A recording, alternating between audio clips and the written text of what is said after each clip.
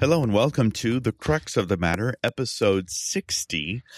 Where have we been for the last 2 months? My name is Pastor Todd Peperkorn. This is Professor Scott Stiegemeyer.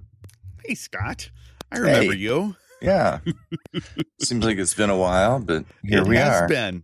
Our week or two hiatus ended up being more like 2 months, but that's okay.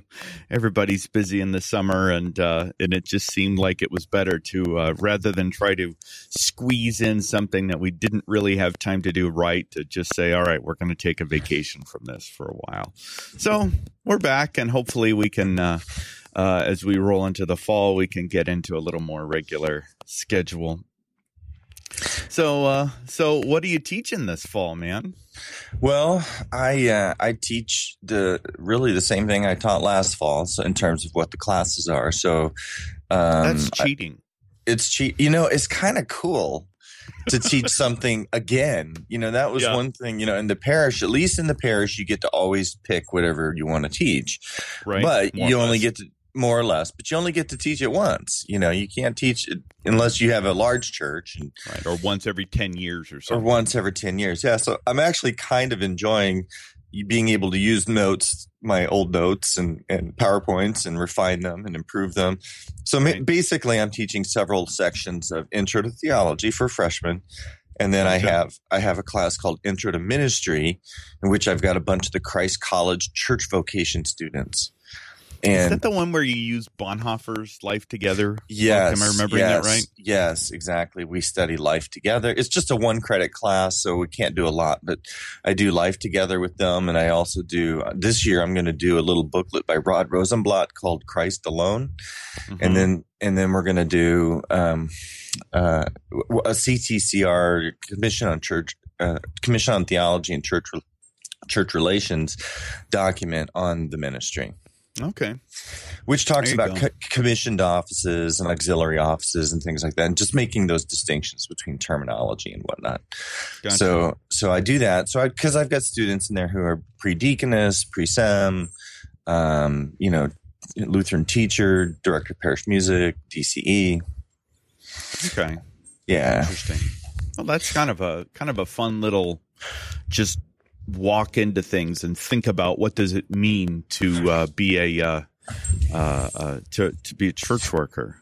That's all it is. It's just to introduce you to what does it mean to be a church worker. Last year, I was able to bring in several guest speakers. This year, I'm going to try and do that too. Bring in a couple of pastors. Or last year, I brought in a missionary who came in and talked about being a foreign missionary, and so it's cool. It's kind of fun. I enjoy it. But plus, that's a particularly unique group of students. That's a unique group of kids who are all about 18 years old and want to serve the church. And you have to think that's the cream of the crop for the most part. They're very sharp. They're very pious. They're very ready to serve the Lord. And so it's kind of fun. And I would think that unlike probably some of the more general classes that you teach, this is probably the only class where they're all Lutheran. That is true. True. Unlike the majority of the classes where I do have a smattering of Lutherans in my doctrine courses, but I also have Muslims and people of all. I would say that in my experience, they're mostly Christian kids. I think if you choose to go to a Christian college, especially one that's expensive, private school. I think that many of these students have some kind of Christian conviction. And at least that's been my experience, that they do have some background of some kind, but there are students who are absolutely not Christians at all. And that does make for an interesting mix. Yeah, I would think so. I would think so. And this might be a topic worth our conversation down the road somewhere, but I'm going to guess that most of the teaching that most pastors do are for their own members, or at least for Christians. Yeah. Well, I've never taught a Bible class, for example, where they weren't Christians. And really 95% of the time when I am teaching my own parishioners. Yeah, members of your, there is something, at least for me, I've always had this element where I've kind of wanted to be a missionary. Right. And so I kind of enjoy having the class and seeing 2 or 3 students with, the headscarves, the Muslim students. And then when I teach the Trinity, when I teach the deity of Jesus Christ, I know that they probably don't believe this, but I approach it, and I try to approach it in a way that's apologetic, right. In the best sense of that term. I try to persuade them. I am this fall at Holy Cross, where I serve, we're doing a couple things in connection with our long range plans. You remember a year ago we started, and I think we did at least 1 or 2 sessions about strategic planning and kind of how all this works. Well, we're kind of working at the implementation phase at this point here. And we're doing one of them on worship and worship space. So kind of how do we improve our worship space? And then the other one is on education and catechesis. Kind of how do we, what do we do as a church? How do we do it? What can we improve? One of the basic questions that really intrigues me, that I don't have an answer to, is simply the question of how can we make it so that we are always about teaching people into the faith and preaching into the faith, not simply about the faith to our own people. And it's a hard question. How do you, in what context do you do that as a pastor? How can you create scenarios where you even have the opportunity to do that? Because it's not going to be Sunday morning, that's for sure. No, that is a challenge, and I think it's a very, very good one to take up. I think that's part of what we're supposed to do, and I think it's, for me, that's kind of fun. I've always found that aspect of it. I always enjoy teaching like adult instruction course, right. with a little relish, because these are people that may or may not be believers in Jesus, but they're certainly not Lutherans, and so I always really enjoy those classes, explaining things and seeing the lights go on. So that's really a good emphasis. Yeah, we'll see. And I'm confident that we will have opportunity to talk about it more here. Yeah. I am kind of in the beginning phases of figuring out my fall. Right now in my Wednesday Bible class, we're teaching 1 Thessalonians, and this is the class where really what we do is we read a chapter, and typically it is the whole chapter. I'll read it at the beginning, and then we will discuss it. And so then we'll kind of go back and look at it in a little bit more detail. So I'm going to be doing that. I think next week I'll start up my other class that it's finishing Genesis.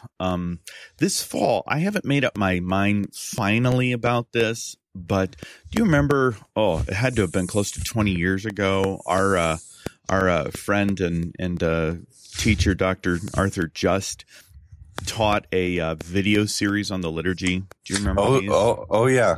I'm familiar with them. Yeah, I think that they've seen them here before, but it's probably been 10 or 15 years. I'm thinking I may do that this fall for our Sunday Bible class. They're really great little videos. They're about 20 minutes a piece. They come with a study guide, which is of varying quality, in my opinion. So it's about, I think there are 8 sessions. So it's about 2 months. And I think that might go nicely sort of hand in glove with both the worship stuff that we're doing and then also with catechesis, because that's kind of his liturgy. Catechesis is sort of his tie-in there. So I'm kind of thinking we'll do that. We'll start either on the 4th or on the 11th of September for that. So that's kind of what I'm about teaching or thinking about teaching right now. Just awesome. Fun. Awesome. Well, we don't actually have this is our topic for this week. I thought that it would be worth our while just to spend a minute or two talking about what you've been doing over the last couple of months that have kept you so busy and me so busy. What have we been doing that has kind of that has got us into this in mode, and how does the summer come out at the end? I always think that's an interesting question for pastors is, Is summer more relaxing, less relaxing, differently relaxing? Is it relaxing at all? Or is it just a time without structure? So I don't know. What have you been spending your time doing this summer, Scott? Well, I'm a professor, so theoretically I get the summers off, but I don't really, because for one thing, I taught through July and August. So you didn't actually get the summer off? No, I literally didn't get the summer off. I teach in July and August. I had June off, but I took up a project that I've talked about on here before, is that I wanted to teach myself German. And so I spent a lot of my days in June simply doing that. And, but you're never really even, cause you're always preparing. I was preparing for my class. I've been, I've had a couple of speaking engagements this fall, even this summer and then upcoming this fall that require some preparation and some study. So I've been doing those things, and I took a class. I started my doctoral work this summer. So I took a class from Loyola Chicago, and I just started a second class this week. So what was the class you did this summer? The class this summer, so my thing is bioethics, right? So the class this summer was called narrative ethics.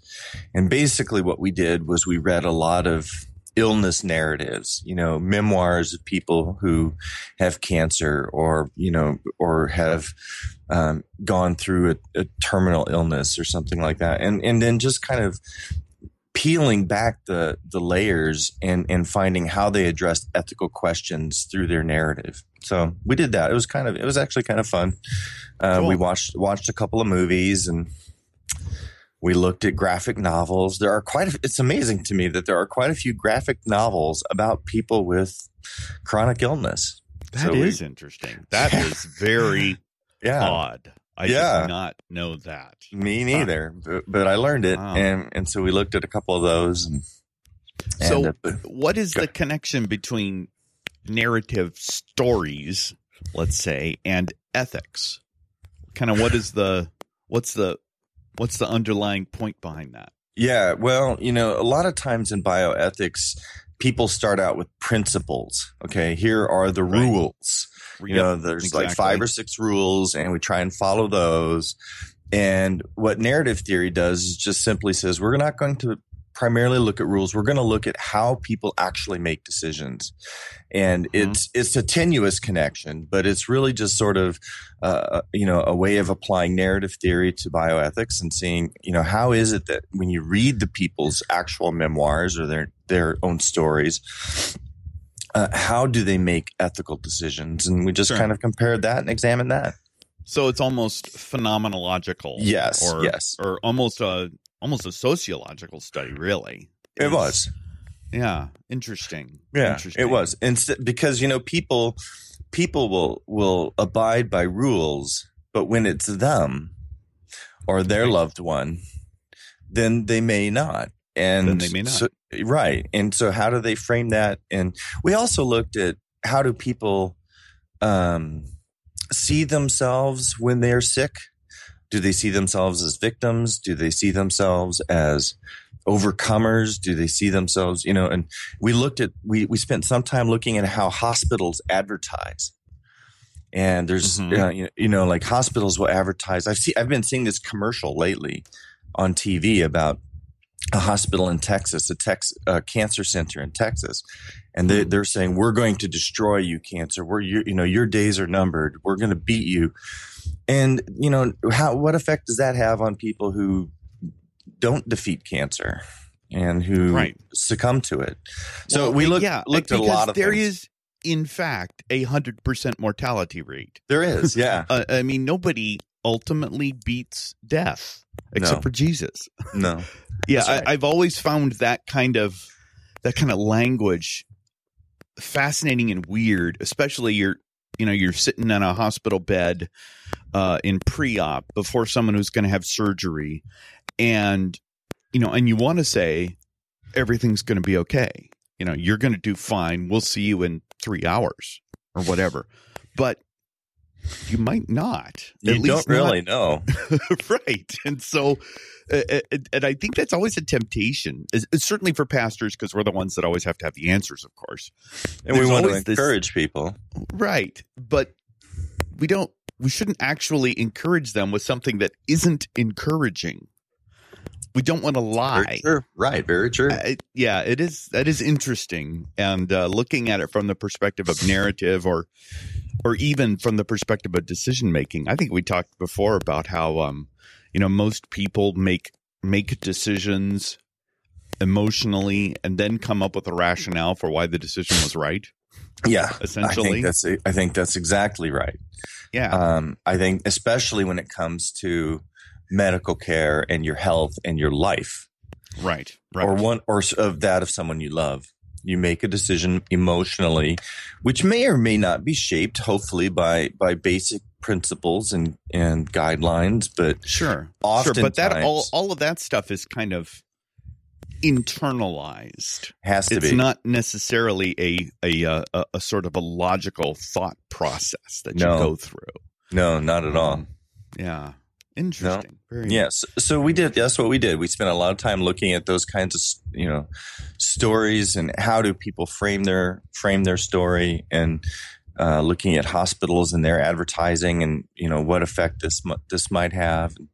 It was a little different kind of a class than what I'm used to in bioethics, but I found it enjoyable. I found it very enjoyable. That was cool. I had my it really wasn't, I suppose, technically a class, although we had homework. We were working. I had my orientation class at Aquinas, where I'm starting my doctorate this summer as well.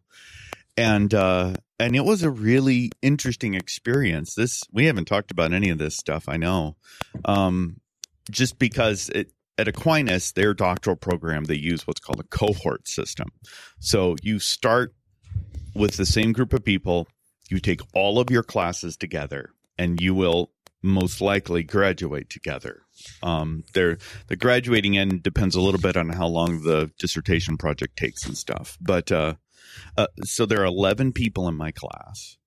9 of them are Roman Catholic, and then there's one Lutheran, me, and there's one Pentecostal.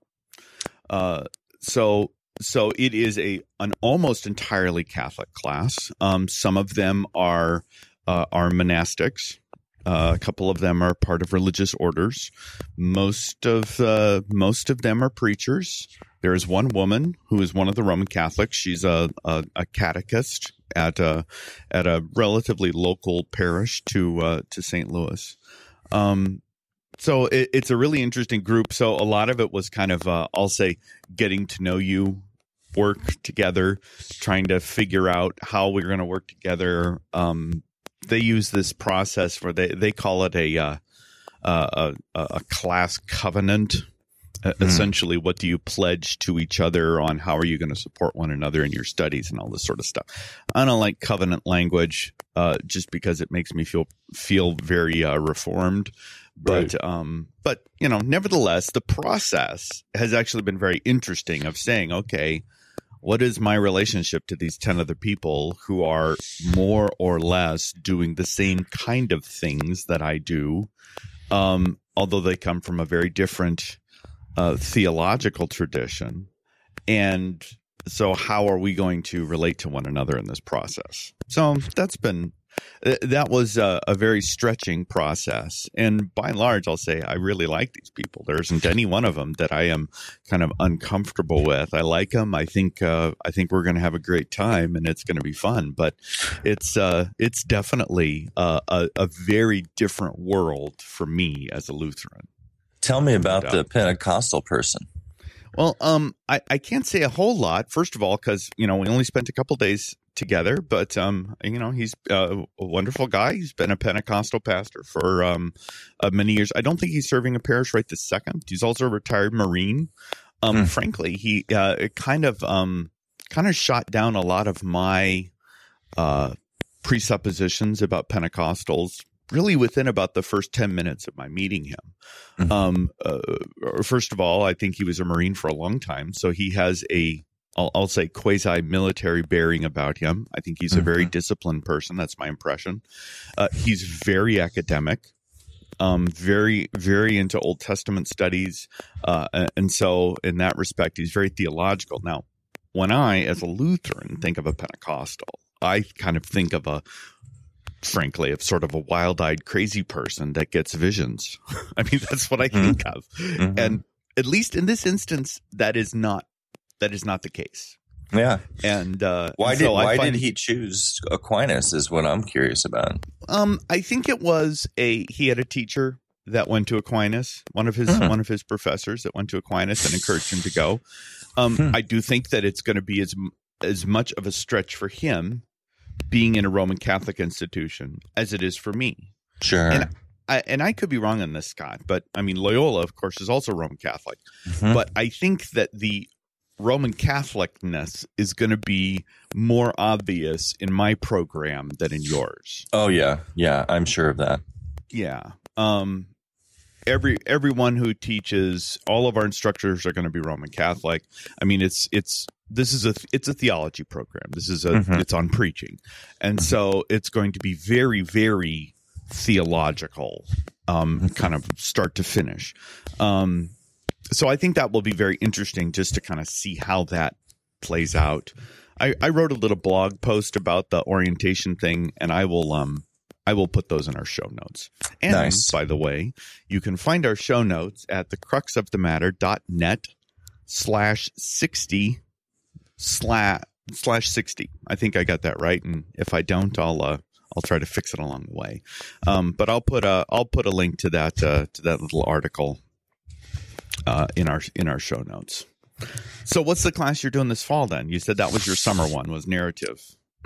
Yeah. So the class I'm doing this fall is called, the title is something like Bioethics and Catholic Social Teaching, which, sounds interesting. So Maybe. with maybe with this particular doctorate, you pick an emphasis. And one of the emphases you can pick is like research ethics. Another one is clinical ethics. Well, one of the tracks, and the track that I've chosen, is called Catholic Thought. Okay. And so this is a requirement for that. And because, social justice isn't just necessarily the thing that I lean towards for several reasons. But as I've kind of been looking at the texts and been looking into it, I think that it's going to be fascinating. I'm thinking of writing my paper on, a patristic approach to what the early church's approach was towards orphans. I've done a little work on that already, and I think that I might write about that for this class. Yeah, that does sound interesting. And a part of what's interesting for me on that is that sort of is parallel to what I'm doing. My class is called the Theology of Preaching, and so this is sort of their introductory class. I'm finding thus far, at least, that in the readings there's a strong emphasis on social justice. There's a strong emphasis, at least thus far, on what I would call liberation theology, and I guess I would say preaching from the margins. One of the big questions in homiletical thought is the relationship between authority and preaching. Kind of traditionally, one of the first questions about preaching is who does it, basically, and so I think that they're trying to wrestle with that question a little bit, and so we've got a book called "The Preaching Church: The Poor as Sacra Predicatio," the poor as holy preaching. Nice. And essentially, what this book does is takes liberation theology and applies it to homiletics. It applies it to preaching. How does the preaching both to the poor and of the poor how does that shape our preaching life as congregations? It's very Roman Catholic in orientation. He has a huge section.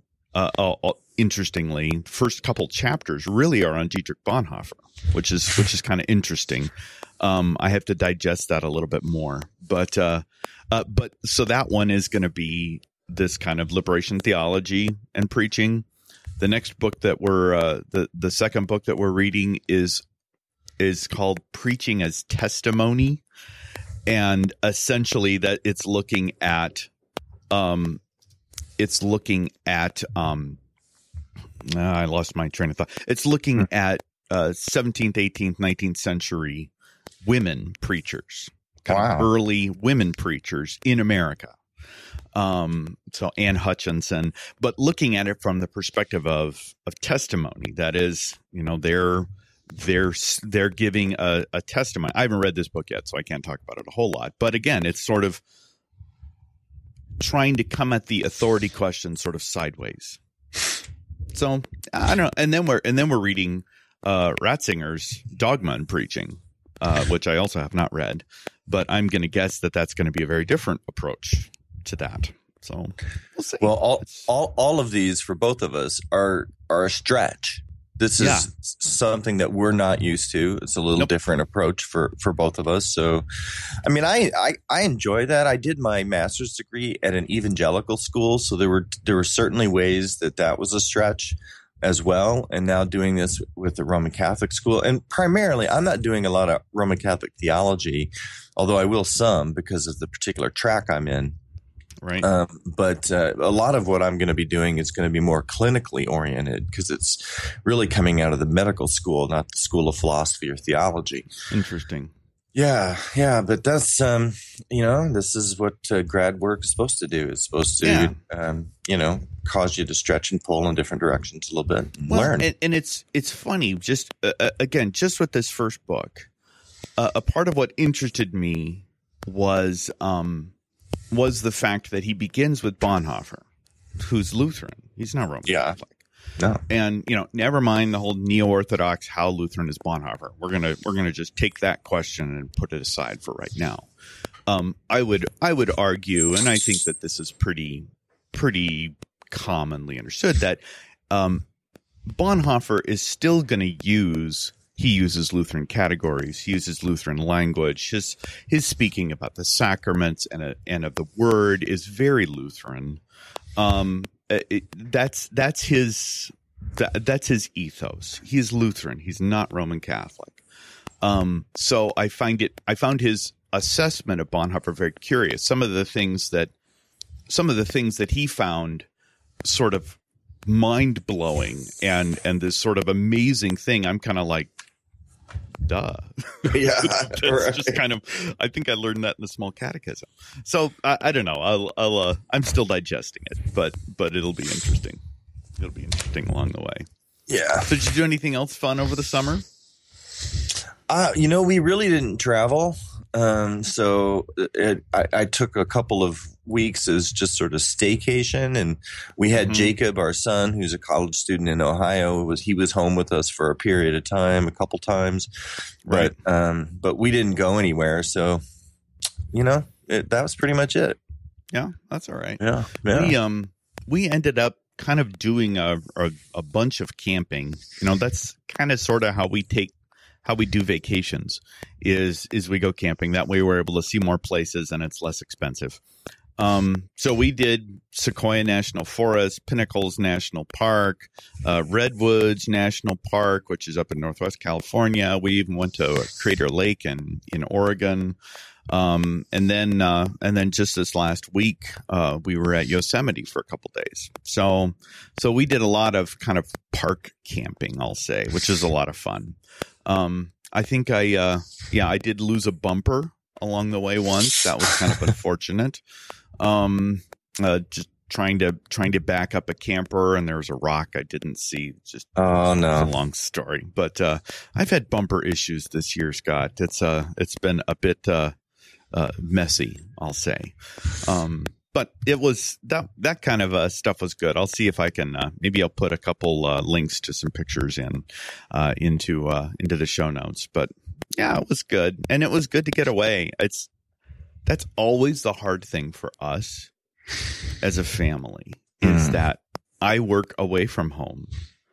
I'm at church, so it's not like it's far away, but very often at vacation, I want to stay home.